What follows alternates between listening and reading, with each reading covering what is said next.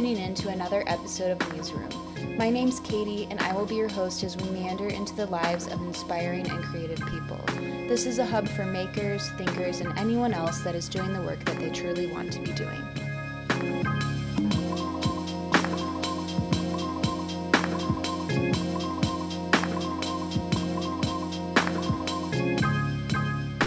So I hope you've all had a really good week, and I hope you've been able to find some inspiration, and I hope your creativity is flowing, and I'm excited to be back, and I'm excited to talk to you again.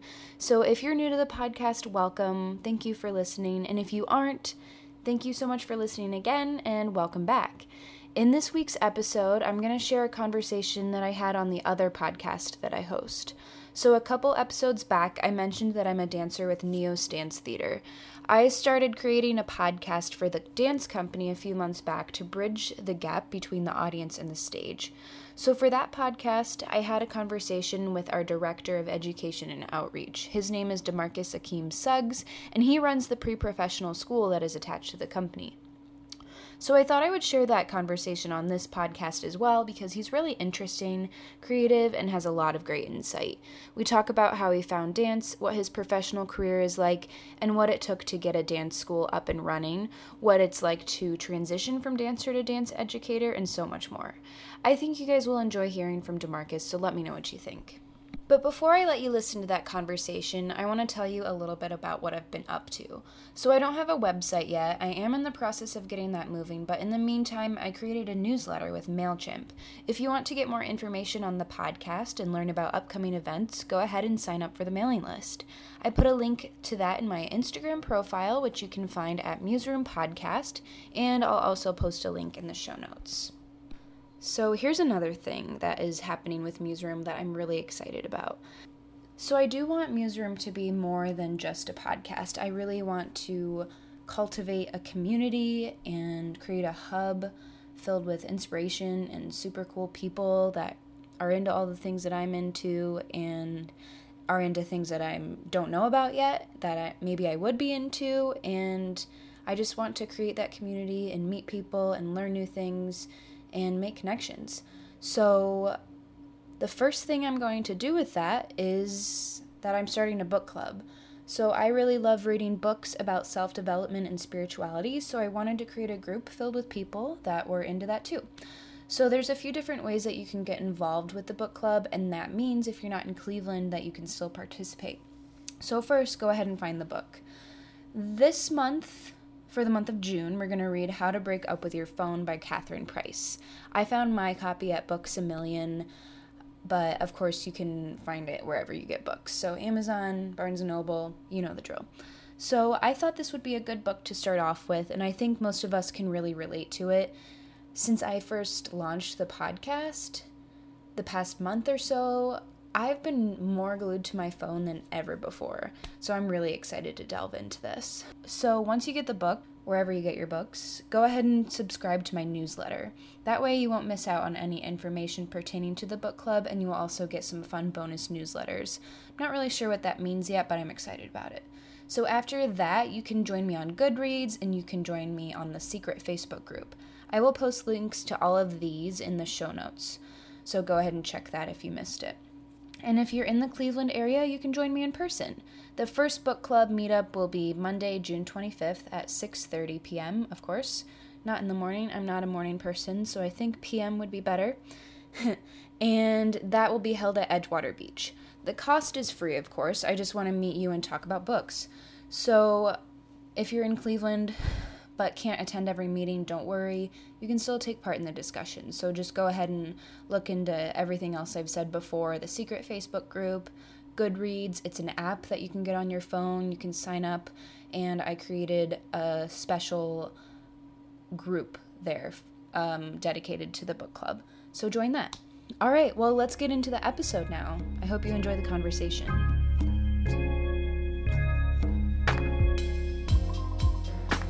So go ahead and introduce yourself. Where are you from? DeMarcus Akeem Suggs from Twin Cities, Minnesota. Born in St. Paul, raised in Plymouth, which is a suburb of Minneapolis.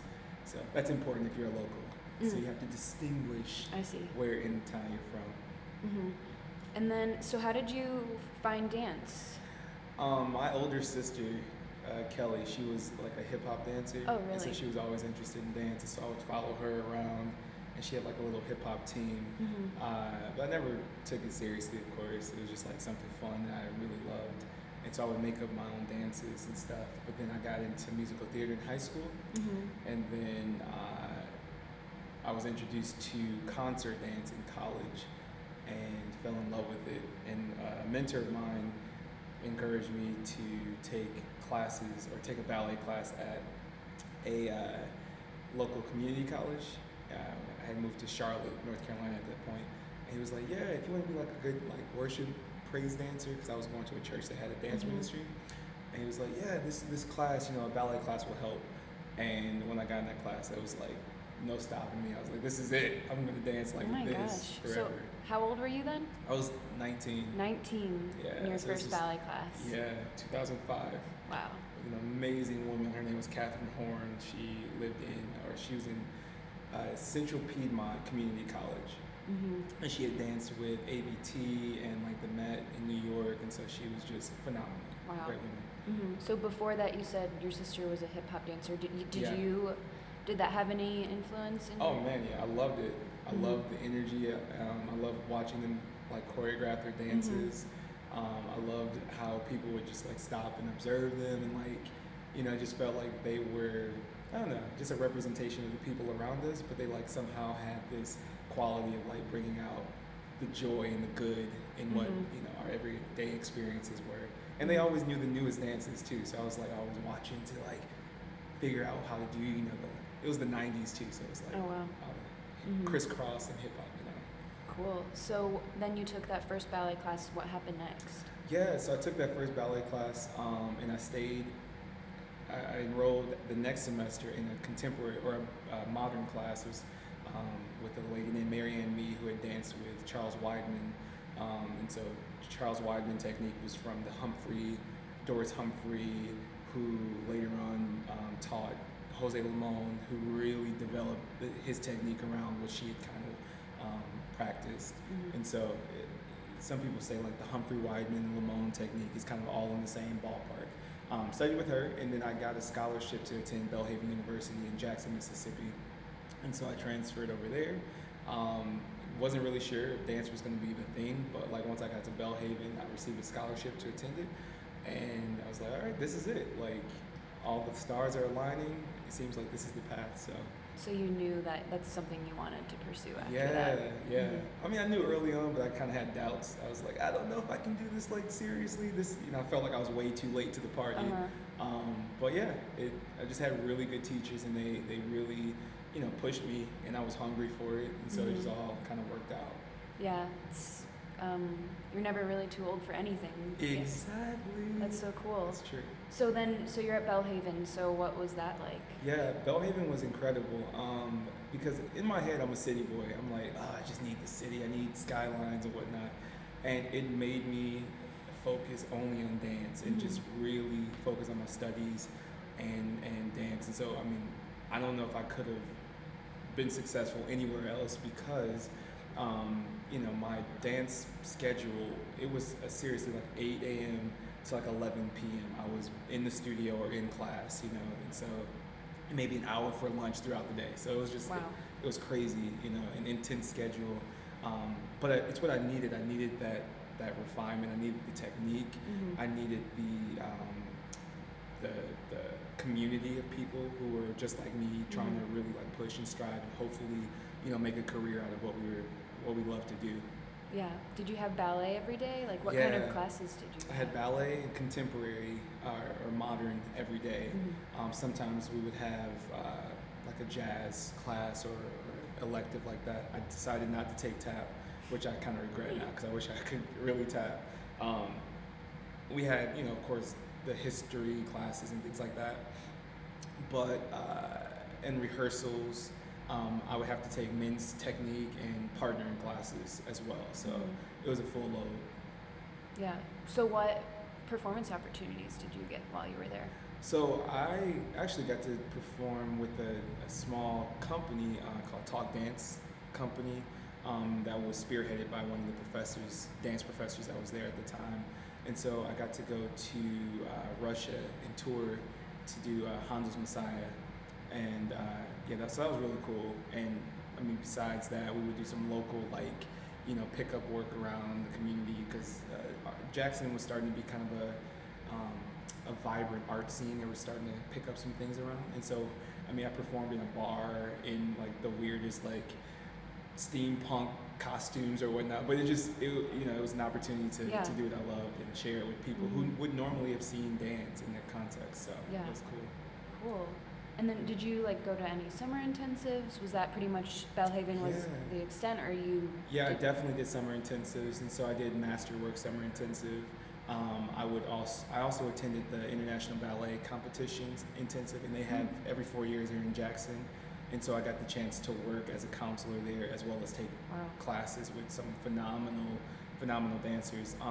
Some of those dancers who were competing in 2010 are in these very prestigious companies now. So like Michaela DePrince, who's just a poster child of overcoming adversity in dancing. Like, she was there, and just like to see them in as they were blossoming and becoming the refined dancers that they are. It was just really cool to see that now. Yeah, definitely. So since you started late, did you ever have to overcome any mental blocks, any challenges like that? Yeah, definitely.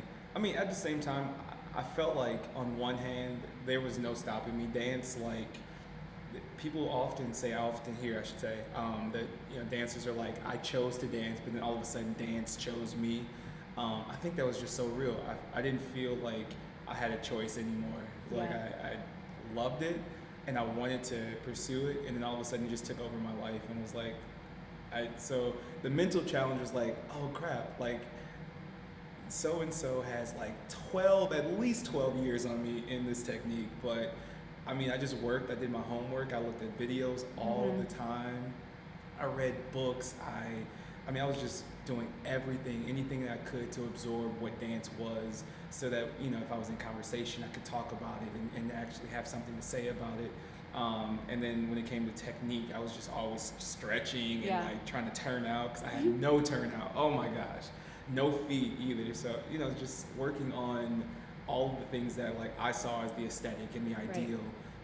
Every morning before ballet class, I would watch Carlos Acosta, video of him, and I would listen to Kanye. But it was my jump start. Yeah. So I always tried to give myself, just access to those things that I didn't have, because it wasn't a mainstay in my, high school education or whatever. And so it was important to me that if I was going to do this, I was going to have to do it really well. And so, the challenge was like, I don't have that, but I realized I was still getting casted, and it was because I had the heart to tell a story.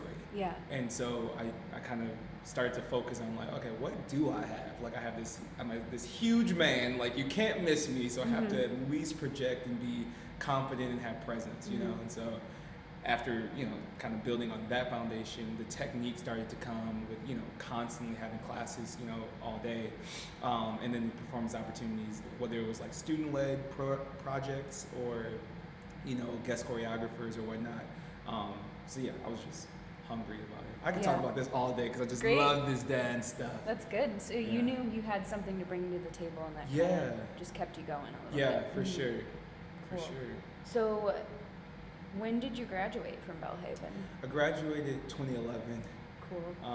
And immediately I went to join Dayton Contemporary Dance Company, which was awesome. They had been touring the year before in Mississippi, and so I got a chance to see their company. And then they sent 2 of their dancers to Belhaven to teach a master class, and I was like, this is what I'm going to be doing. Like, I just knew. And so DCDC gave me a contract, and it was an incredible opportunity. I had a choice between going to Dayton Contemporary Dance Company or another smaller company in Houston, and I just felt like I wanted to be, by the time that I graduated from Belhaven, I felt like I had maximized all the opportunities that I could at Belhaven, so I felt like in a sense, like a big fish in a small pond. Yeah. I don't know, like in most college programs, when you become the senior, you're like, yeah, I've done this, I've been in the pieces and I've worked hard, and you just feel this sense of like accomplishment. And I didn't want to go to a place where I wouldn't fight for that again. I needed that push because it made me become a better dancer. And so DCDC was that. I was one of 8 men. I was hired with one other guy the year that I came into the company, and so nothing was promised to me. Everything that I got, like parts or opportunities, just it came because of working and just being mentored, and just so it was a great first company for me to join. Cool.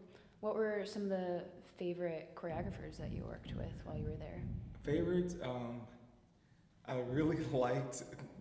Favorite is a relative statement because they were hard. Everyone was so hard. Everyone has like. What had like the biggest impact on you, or something that you just really remember? I would say Roni Koresh was definitely had the biggest impact on me because I was just, even though I was doing pretty well in my progression as a dancer, I still approached a lot of my dancing with fear. Like I was just like, I didn't want to be wrong. And so like, even though I had like worked so hard to like become a dancer, I was like, I can't mess up.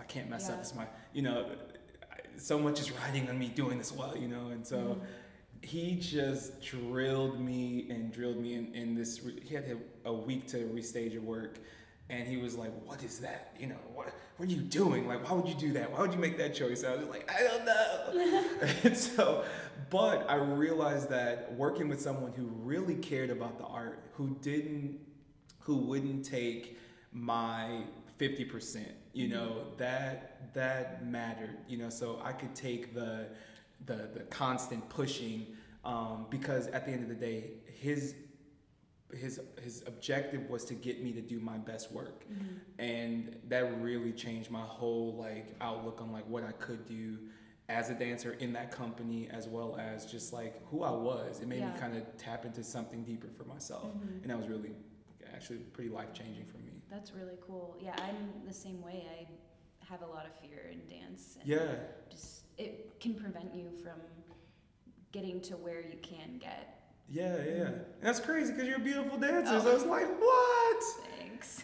Oh, man. But no, it's real though. Like we can be so in our heads about things, and just like, we see our limitations before we see our possibilities. Right. And it can be so limiting. That's so true. And it's like that in life too, not just dance. Exactly. Yeah. Dance is life. Oh, of course. So what were some of the biggest challenges that you encountered in your professional career? I think knowing how to take care of my body was a big thing. When you're in college and you're on campus, like you're just, whatever is out on the menu for the lunchroom or the cafeteria, like you're just like, all right, I guess I'm eating salad, today. So I had to find what worked for me going from dancing. Yeah, I was dancing all day, but it was a different kind of dancing. Whereas at DCDC, it was hard dancing for 8 hours a day, and a 30-minute break or a 30-minute lunch, or maybe we had an hour. I don't know. Stuff changed, and so I had to start my day earlier. I had to be like up. I would have to take showers at the studio because my body was so jacked up, like from the day before, that I was like, there's no way I can dance and make it all day unless I take a hot shower right now before I take this conditioning class. Dang. Which would lead into, it was an hour-long conditioning class that would lead into a technique class, usually ballet or modern, and then a full day of rehearsing. And so I needed to know what to eat that would fuel me. I needed to know like, okay, when to get a massage that wouldn't like break my body down the next day, and when to like, take an ice bath, so like all of these things that, I think dancers innately have to figure out for themselves. I didn't know that coming into dancing. So that was the biggest lesson I had to learn. Yeah, I'm kind of going through that too, because I graduated 2 years ago, but I'm still in that, I like to stay up really late and have to wake up early now, and you know what I mean? Right. You guys had conditioning classes every day? Yeah, wow. We had a body conditioning class every day that was led by the phenomenal lady named Sherry Sparkle Williams, and she is like, at that time, she had been dancing with the company about 40 years. She started when she was 11, and the company was a pre-professional company, of course, when she started in 1967 or 68. No, 68 or 69 is when she started. And but she had the best physique in the company, because she worked out daily for hours, And so, yeah, she, of course, this drill sergeant led our body conditioning classes. So there was no giving up. And she's like 50 something years old. And you're like, I can't quit. Like, she's gonna, like, yeah, she's a legend and she's killing it out here, Dang. So, yeah, it just, but anyway, it was hard. And yeah, we did that class every day. Wow, I can't imagine. I kind of wish we had that here at NEOS. Yeah, it's fun. Actually, the funny thing is, from what she taught me, I teach that now. Oh, I teach cool. a body conditioning class on Tuesdays here at the school, and so it's, if you want to ever come back. Maybe I'll come to the class. Yeah. So, what were some of your highlights of your career? Highlights. I would say our tour to China was a really cool opportunity.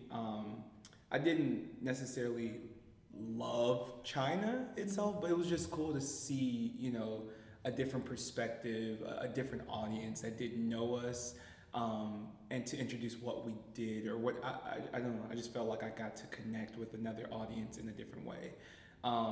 Another highlight, I guess, would be when whenever like you get a solo, you're like, oh, this is nice. I didn't expect, Right. I'm working hard, but to have someone recognize, that you have something to offer in a singular form, that they want to highlight your dancing, is always really nice.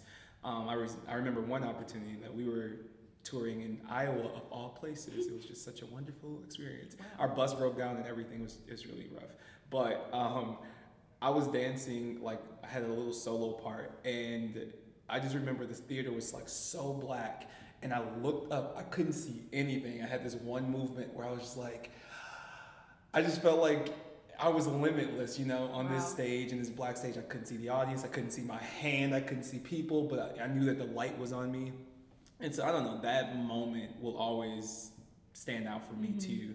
And I'm thinking like, it's just in Iowa, Yeah, little old stage in Iowa, but it was a great moment. I love that. Cool.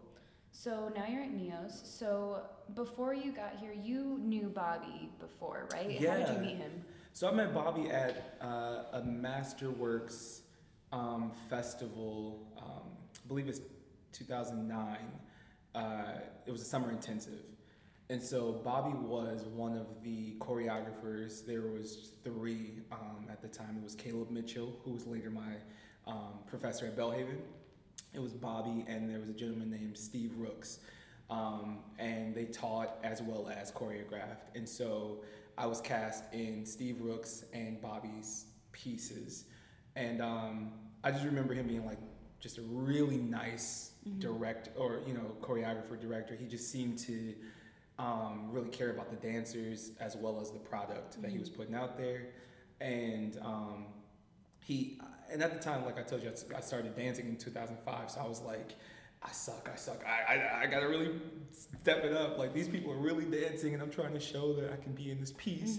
And he was just very generous. He gave me a principal part in the piece, and he made me work for it. But it was just like how he treated and respected the dancers, and how calm and patient he was with me. I was like, this is it. Like, and as a dancer, you're learning, or when you're in your training, teachers are always trying to prepare you for what is the quote unquote real world. And so to meet someone that was actually nice, because the real world sounded like a terrible thing, like directors aren't going to give you everything you want, they're going to be mean, and they're not going to coddle your feelings. And so for him to just be a nice person, it was like, whoa, there are nice people out there. So it kind of changed my mindset on that as well. Cool. But yeah, but when I moved to Dayton, Bobby and I were in touch, and I kept trying to make things work where I could come up and visit the company and potentially guest with the company. It just never worked out. And so I ended up transitioning from Dayton Contemporary into leading an after-school program for young men, like a mentorship program. And then even then, I was like, all right, I'm talking to Bobby, and we would keep tabs on each other. Like, I always saw what NEOS was doing, and I was a friend of NEOS on Facebook, so I saw all the events and the things that were happening, the fundraising. And so I just really had an appreciation for what Nios was doing, and so Bobby was kind of checking on me like, hey, how's things down there? You want to dance? And so it just never worked out until this last year. Yeah. Wait, what was the after-school men's program? Yeah, it was called Victory Project in Dayton. Yeah, so I was there for about 2 years, and I mean it was a great opportunity. It wasn't arts based, but of course I'm a creative, so I had to like bring in the arts somehow. Yeah. So I brought in like ballroom dancers. Cool. Actually, I got to bring in some friends from Dayton Ballet and Dayton Contemporary Dance Company to partner with the guys. It was incredible, but it had taken over my life. I didn't see people. I didn't have a social life, and I really missed dance. Like I missed the feeling and the energy of being in the studio, and my body was like starting to get rigor mortis. It felt like just like atrophy. Atrophy. Thank you. Rigor mortis. I'm not dead. Right. But I just felt like I was losing. I was losing my prime years, and it was kind of affecting me. And so I transitioned back into the stage, and so I started working and doing projects with Dayton Ballet. Oh yeah. Right. And so, So how did you acquire this position? So, after working with Dayton Ballet, my contract ended, and a great opportunity came up in Dayton with Victoria Theater Association, which is kind of like the Playhouse Theater of Dayton, and they needed an education coordinator, and so I applied for the position, ended up getting it. So I was working in administration, full time. And then Bobby reached out and said that Nios was starting a school here in Oberlin, and they needed someone to help facilitate that transition. And I was like, I don't know, I just started this great job, and I'm kind of settled in Dayton, and I felt like that's kind of where my mind was at the time. But I realized that the opportunity to kind of spearhead something like this doesn't come often, right. And for someone to reach out and say, hey, I think you should interview and apply for this position, that was kind of like a nudge to me too. It's like, oh, okay, well that's a great opportunity, and just the blessing that someone was thinking of you in that way and respects your work. So it just led me to apply, and I got the job. So. And then what happened next? Got the job, and I made a decision in like 2 weeks. So I said yes, and in 2 weeks I was moving. So it was crazy. It was really crazy. So transitioned. We got here. I had an open house. Like I think I moved on like a Saturday. Open house was on a Tuesday. And then we were supposed to launch the school like the following week. We had no idea. Jeez. No idea. I mean, and we were just, Bobby was trying to be patient with me and my schedule, and like trying to, I had to put in my 2 weeks notice and things like that. And and we had no idea like what we would have here. We had space. We had teachers that, were in the company and like outside the company, like people that like we had known that, we were like, okay, these would be some good teachers that we want to bring into the school. But we had no idea what the folks wanted. And so it kind of started this dialogue. So the first thing we put out was like, here are some classes we're thinking about offering.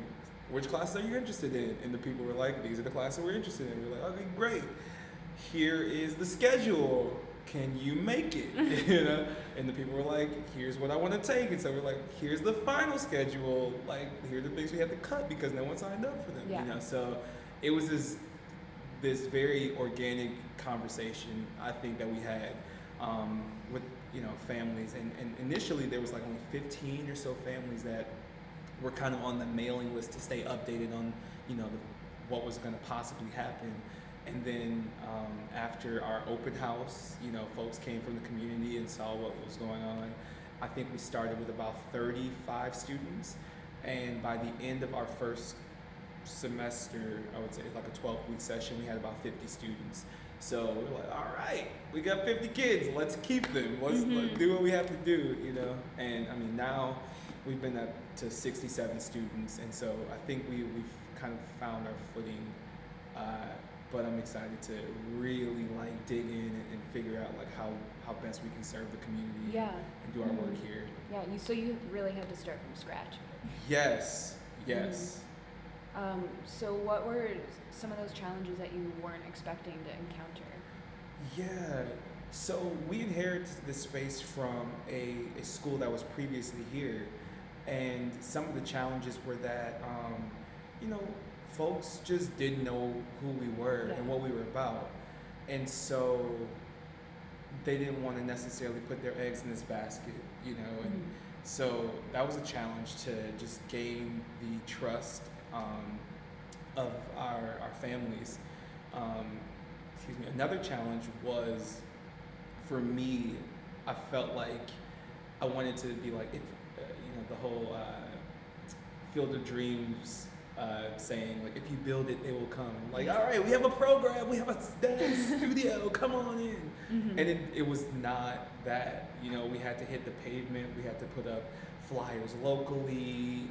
A lot of our marketing strategy was just like be visible, be visible, be visible. And so we kept putting out information. And so that was a challenge too. Just making sure that people kind of could get a feel of who we were quickly. And know that when they came to Neos, that they were getting good education, they were getting affordable dance education, and that they would just be in a safe, great environment. So I think it's worked out. Yeah, for the I most think part. it's heading somewhere. Mm-hmm. So we also have an outreach program. So Mhm. educating children in dance is a lot different from normal academics. Yeah. So what is it like to talk about dance to people who aren't really familiar with it, and did it take like a lot of convincing to get Yeah. them to see why dance is important? Yeah. I don't think people. I don't think people need a lot of convincing. Mhm. Honestly, the conversations that I have, folks can remember. If you give people the opportunity to just quiet their minds for a moment and just remember the feeling of movement, Mhm. or what they see when they see dance, or how they have connected. Maybe the first time they saw the Nutcracker or something like that, they typically will, have a fond memory. Um, the only problem that I've encountered is when people feel like they're not a good dancer, so they have like this embarrassment, Right. But I think that my job is to disarm what dance is. It's like dance is movement, and so generally, I think that if I say like, hey, do a gesture, scratch your head, I can make that into a whole dance, Yeah. and it will be something that's meaningful or whatnot. But when I'm talking to decision makers, they want what's best for whoever their constituents are, and be that students, in a school setting, be that adults, in a nursing home. Dance has the power, the ability to unlock the imagination, to give folks a voice, and to give us the opportunity to hone that voice as well. And so I'm interested in what does that do for people at every facet, or every stage, or every place that they may be in their lives. And once I can have that conversation, I think it becomes very apparent that we all want the same thing, and that's for everyone to succeed and to flourish. And so dance can be part of that. Like a stepping stone to get there. Yeah, most definitely. A tool. Yeah. So why, I mean, you kind of talked about it a little bit, but why is dance important to you, and why do you think it's important to pass on? Yeah. Dance for me, I had no idea what I wanted to do with my life. Like, there were so many options. I thought I wanted to be an elementary school teacher. I thought I wanted to be in business. And so I was just like scattered, but dance gave me this like sense of like big picture, the world is beautiful, and trying to like see the world through this lens of beautiful, but then also just narrowing that vision to like myself, like, okay, I can work on things within myself that will build my confidence. I didn't realize it at the time, but I was building my confidence. I was building my self-awareness. I was, finding qualities in myself that I didn't recognize, on the superficial level or whatever. And so dance gave me purpose. I think it's important because wherever you go, there you are, as a person in your day-to-day life. And dance helps us to tap into movement qualities. It helps us to understand nonverbal communication. It also just helps us keeps us alive. It keeps us moving, keeps our heart rate, flowing and whatnot. And so, I just find that dance can help you as a person. It's the only instrument that you always have, and it may be sore, whatever status it's at, you always are in your body, and you're always present in your body. And so it doesn't matter what your physical ability is, or abilities are. Dance can be used to convey meaning and message and communicate something. That's good. Yes. So as you've transitioned from dancer to dance educator, what have been some things that you've noticed that have changed you as a person, and does this role spark the same passion in you that dancing did? That's a good question. Gosh. I realized that my responsibility is to pass on all of that information that I felt dance gave me. And I spend a lot of time trying to distill that, find ways to teach those intangible things. And so initially I thought that dance was about steps, but that wasn't the magic that I tapped into within myself. It wasn't just about steps. I mean, anyone can do steps or figure out steps, or the mechanics of them at least.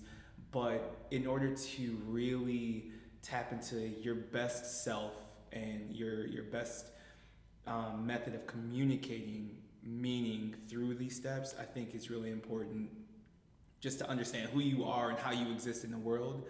And so, I don't know, as a dance educator, it's really cool for me to be able to teach little people, the little 4-year-olds, and then transition into a classroom where there's adults. So I teach the company class sometimes.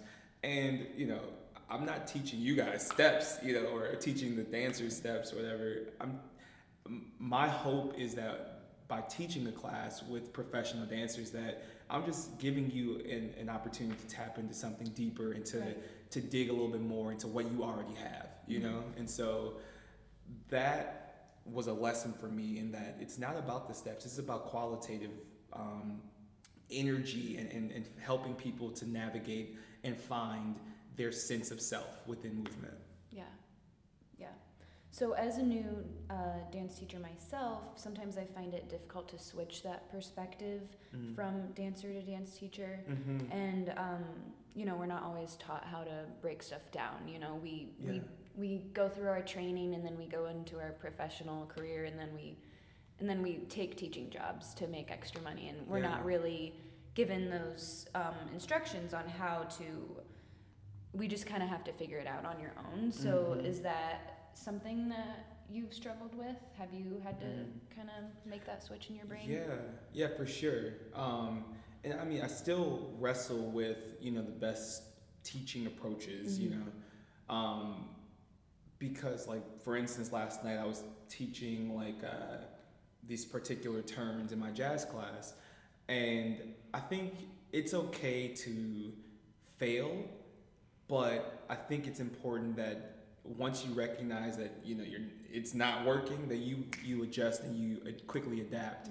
And so I'm teaching these turns, and my students aren't getting it, and on a different night I'm like, you guys would have easily gotten it. In my head, I'm like, they would have gotten this, but tonight, for whatever reason, the progression class, they just don't get this step. And so I had to break it down. I had to go back. So I felt good about the fact that, hey, I showed you what it is, but now we're going to go back and do the building blocks to make this step happen. And so I've learned that over time, but I've also learned that I just have to be myself in a class. And so I think every teacher has something unique and different. And I think dancers, while not every dancer makes a good teacher, I think that every dancer has something that they can instill in someone else. Okay. And how you find that and how you connect with people is an important process.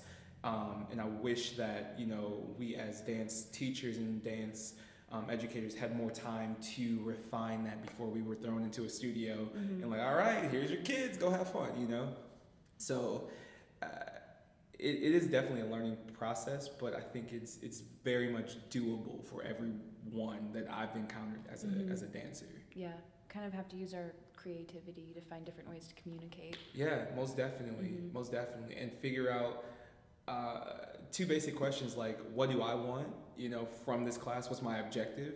And what do they need? Like, what do they need to get to the place of giving me what I want? And so once you start to connect those two questions, I think you start to, you can map out a course of action for how students are going to progress. Yeah. Ideally. So when you're creating curriculum, what are you thinking about? Like how a certain child develops, like, do you take that into account, or you know what I mean? Yeah, definitely. When I'm creating curriculum, I'm looking at, like, what are the state standards first and foremost? Like, what if I was to have to hold this up to a core subject like a math class or a science class, am I on par with the dance standards of Ohio right now, for the age group specifically? And some of the stuff is like so boring. It's like, oh, yawn, like research and that kind of stuff. But I'm thinking about that. I'm also thinking about the standard of dance is not, there is no, from my understanding, there is no set progression that's a national progression. Right, no federal department of... dance studies, that are like, this is what it takes to become a professional dancer, And so we have this heritage, if you will, in dance that, like, we know what a professional dancer who's killing it looks like. We have the posters, we have the pictures, we have the videos, we know. And so I'm thinking, like, how can I, as a dancer who has had a professional career, build someone, if they so choose, to chase after the dream like I did? What do I give them so that they are well prepared to go somewhere else and study with other people so that they can chase that dream as well? So on twofold, I want them to be educated and have the foundations that our state would require. And at the same time, I want them to be able to launch into a professional career as an artist and as a technician and as someone who can tell a story, This role? Yeah, I mean, everything.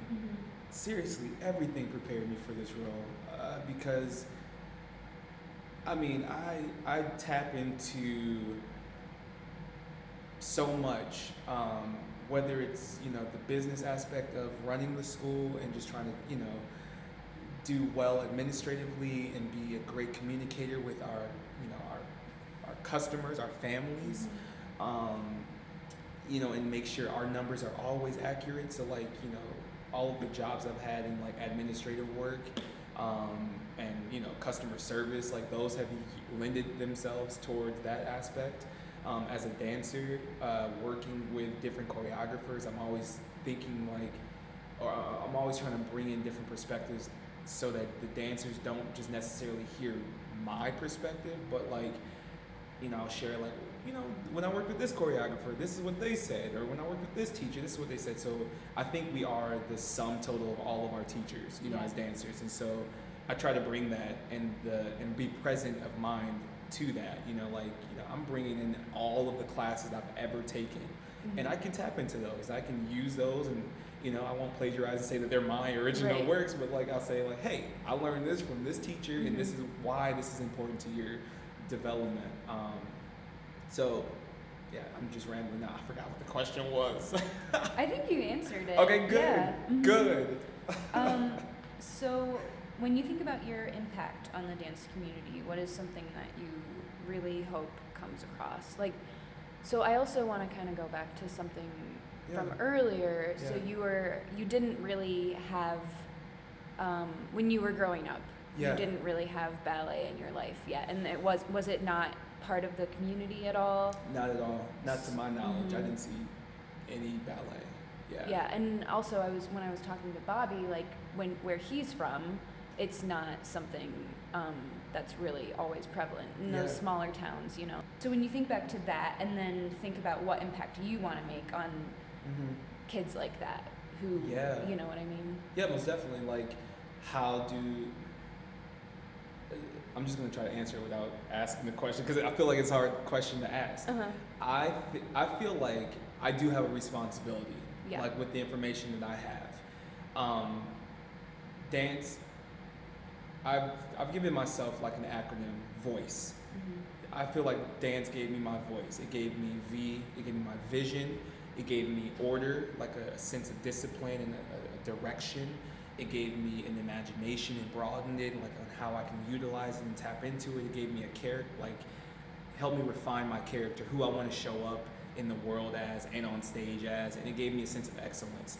How do I show that I'm doing this thing well, and how do I do it well so that I can be consistent with it? I want to give that to anybody, everybody that I work with, and so in the back of my mind, I'm literally like, okay, what's her voice? What's his voice? Mm-hmm. And so, because I think that everybody needs to have the opportunity to recognize, to cultivate, to develop their voice, and to express that thing, and to be strong in it, and be flat-footed, and say, this is who I am, this is what I bring to the table. I want to make sure that happens for everybody, you know, and so. Our outreach initiative, particularly right now, we're working with Lorain City Schools through a relationship with the 5 other organizations in our building here through Oberlin. But so that it's you know, it's prevalent there. I'm trying to like cultivate voice, and even though these students may not pursue dance after this, it's like no. You're gonna get the essentials of what dance does. It helps you to use your body to really tap into something bigger and larger than just your finger, and larger than yourself and beyond your fingertips and toes. And so, yeah, that's just really my MO. And so whether it's in our school, whether it's in outreach opportunities, I want people to have a sense of like, this is mine, it's my body, and I can use it to say what I want. Yeah. Yeah, because when I was growing up, I was lucky. My sister was a ballet dancer, and I was just put right into it. But not everyone's that lucky. They might not have.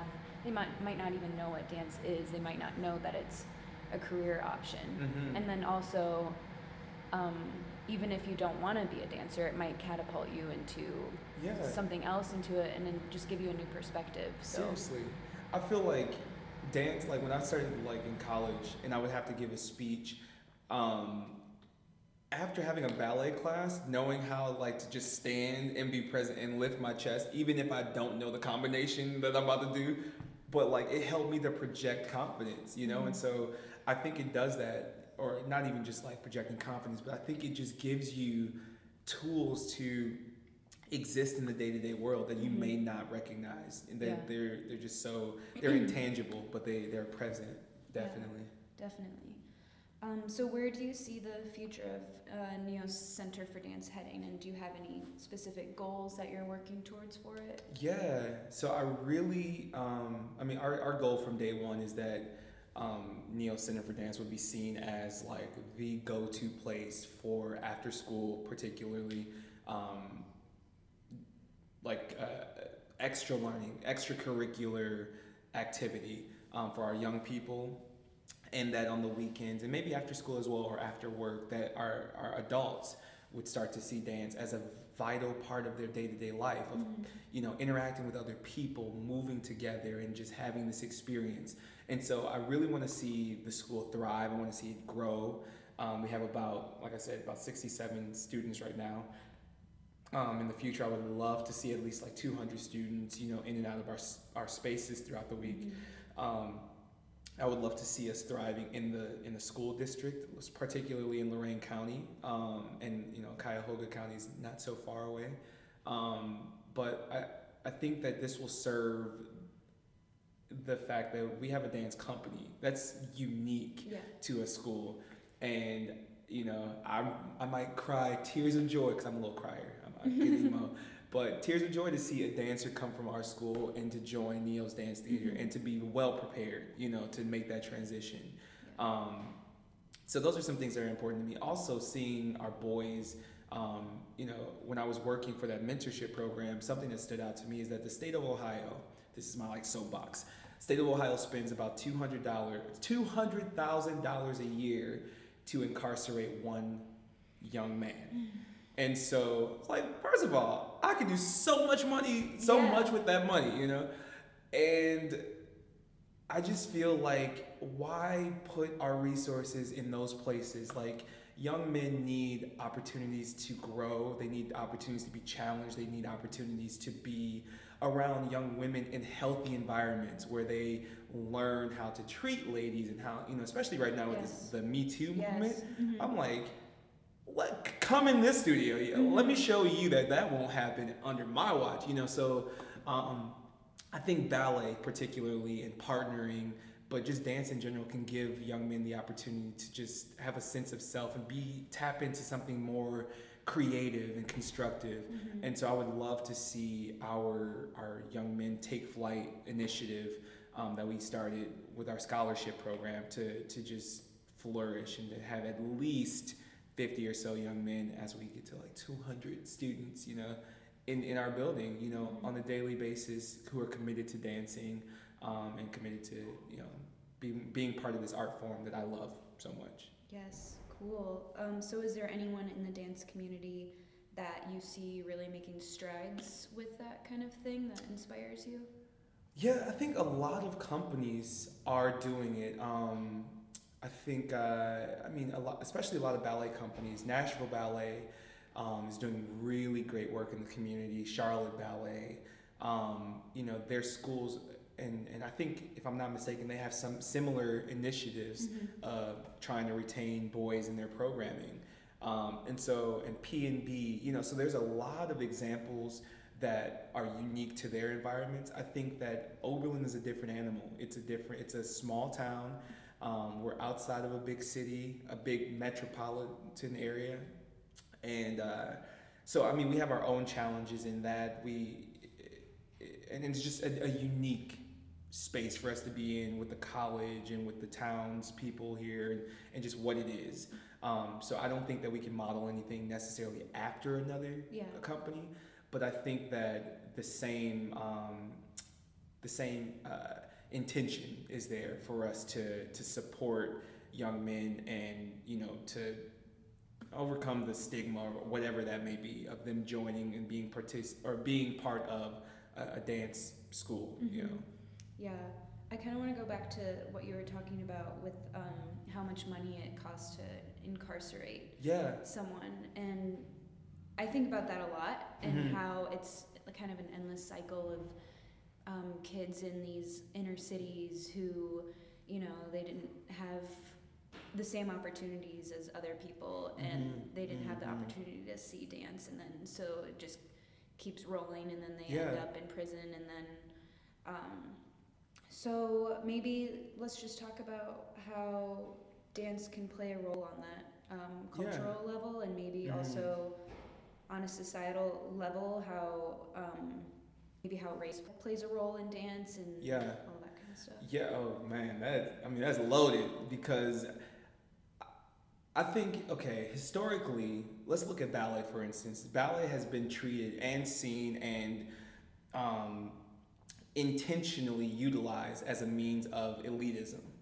And I mean, that's the tragic history of ballet and colonialism and that Eurocentric history that ballet has. At the same time, it is quite a phenomenal technique for refinement of the body.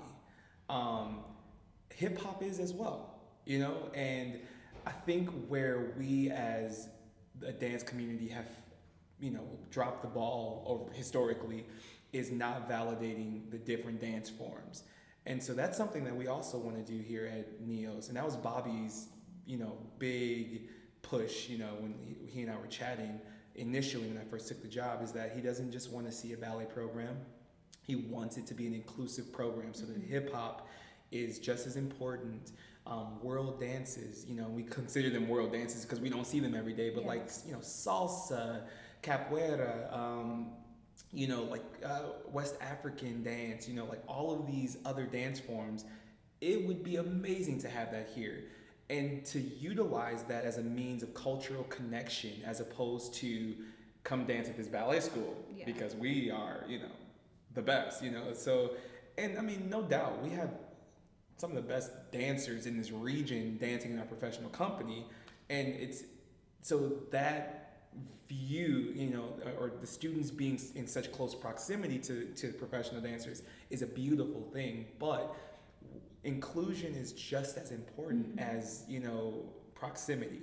So, and representation is important. And so seeing, if I'm a young Caucasian girl with, brown hair and, brown eyes, I can come and be like, oh my gosh, there's a girl named Katie Taggett in the company that I can be like, I see myself in her. But as a black, young woman, I don't have that, and so you start to think, even if it's not told to you, you start to embody like, okay, well, I don't see myself, so it must not be for me. Yeah. And we want to demystify that. We want to take this elitism or this idea that ballet is this rigid elite art form. And so, I mean, we're trying to provide access points for people of all ages, all demographics, to be part of the NEOS fabric here. But going back to like the plight of inner cities and the problems there, I think that creative expression gives us an opportunity to voice what's happening in us, so that it doesn't have to be an explosion. Ballet and contemporary dance and all of these dance forms can give us a chance to be responsive people and responsive citizens, so that we take information and we respond and we process that and we go through the creative process, and on the other side we say, this is my voice, this is what I'm saying and what I'm putting out in the world. And I feel like disenfranchised communities do not have we've not equipped them to make that happen. And so as a kid growing up in St. Paul, Minnesota, like in seeing my brother being, involved with gangs and, who lost his life, he was 19 when my brother was killed. Wow. So I watched that and I recognized looking back, like that, of course that wasn't the life that my mom wanted for us, but it was just part of the struggle, when you just are of low socioeconomic, status, And so while I don't think that struggle, like my family struggle, is true for every family, I do believe that I have a responsibility to provide opportunity for anyone, whether you come from a wealthy professor's family or a student whose parents are trying to make ends meet by working at the local grocery store, here in town. We want to provide the opportunity for everyone and anyone to get the most quality dance education here. Because we are a community, whether we like it or not, whether you know the person that you're walking next to every day or not. And I think that we as NEOS can make that happen. In our way, we can facilitate, that commitment to seeing our community, thrive. That makes me excited, and I want to be involved in that. Yeah. You are. Okay, so I could talk about that forever, but we're getting close to an hour here, so let's wrap it up with some less serious questions, maybe. So, first one, if you were at a party and you did not want to talk about dance, how would you introduce yourself? Hi, my name is DeMarcus. I just like seeing the beauty in people and helping them find it for themselves. That's a good answer. Do you have any hobbies or passions outside of dance? Hobbies? No, I don't have any hobbies. I really want to start growing things. I really like flowers for whatever reason. So I love to go to West Side Market down in Cleveland and pick out flowers. My flower lady knows me, every Saturday. And so if I could, I would be a green thumb, urban farmer, but I haven't gotten into it yet. Yeah, I think there's an urban farming, I don't know if it's what it is really, but it's in Ohio City. It's refugee farming. All right, now I don't know the terminology for it, but I think you can volunteer at it. Okay. Yeah. Yes. That's cool. Do you read? Are you a reader? I do read. What's your favorite book? Okay. I don't have a favorite book, but I will do a shameless plug on a book that I'm reading right now, and it's by one of our students' moms. Whoa. It is a book called Approaching the Fields. It's a book of poetry, and it's not very long, but Shonda Feldman, her daughter and son dance at our school, and she's a professor at Oberlin College. Cool. And this, I want to tell you that I didn't think I liked poetry, like in lit class in college, you know, and I was just like, I gotta get through this chapter of poetry. Yeah, but I am in love with this freaking book. Like, I'm reading a one poem a night before I go to bed. And I mean, it's just telling stories about the Black experience, one, but it's telling stories of love and of struggle and of just the beauty in like the South. She was from Tennessee. So anyway, I could talk about that book forever, but it's thebomb.com. It's so good. That's so cool. What is it called again? It's called Approaching the Field. Nice. By Shonda Feldman. Cool. What is your favorite type of dance to watch? Type of dance to watch. I love to watch contemporary ballet. I think it's beautiful. Alonzo King, his work, I'm always inspired to watch. Nice. Do you have a favorite type of food? Favorite type of food? I could do Chinese every day. Yeah. I love Asian food. Music that influences you? Music, songwriters, so singer-songwriters, I should say. Leanne LaHavis, she gives me life. Gregory Porter, he's a jazz contemporary singer. Ben L'Oncle Soul. Sam Hinshaw, I think is his name.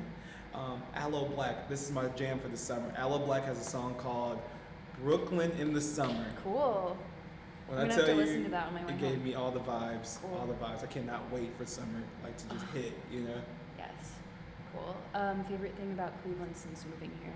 Favorite thing about Cleveland is the fact that there's a lake. I don't know. Like, I just like that there's this big old lake, and there's different points that I can go to, like Lakewood or like, what's that, East, I don't know the name of the thing in the East, but you know, little beaches and stuff. Yeah, I love it. Lakewood feels like a beach town during the summer. It really does. I feel like I go to Edgewater and I just pretend that I'm in Florida. Right, seriously. Love it. What are you most excited about when it comes to NEO's Center for Dance?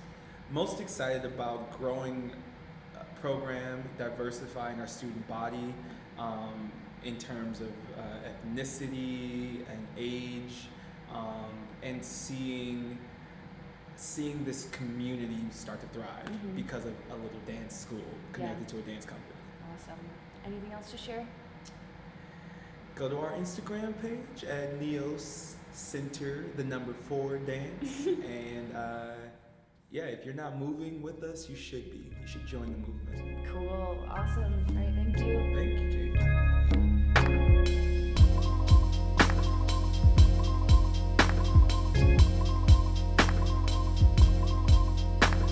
So I hope you enjoyed my conversation with DeMarcus. If you did, please share it with a friend if you think they might like it.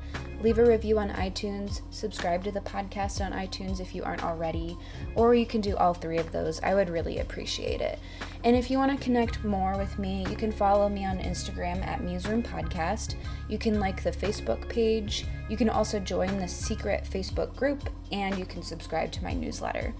So until the next episode, I hope you guys have a really fun and creative and inspiring week, and I can't wait to talk to you again soon. All right, bye.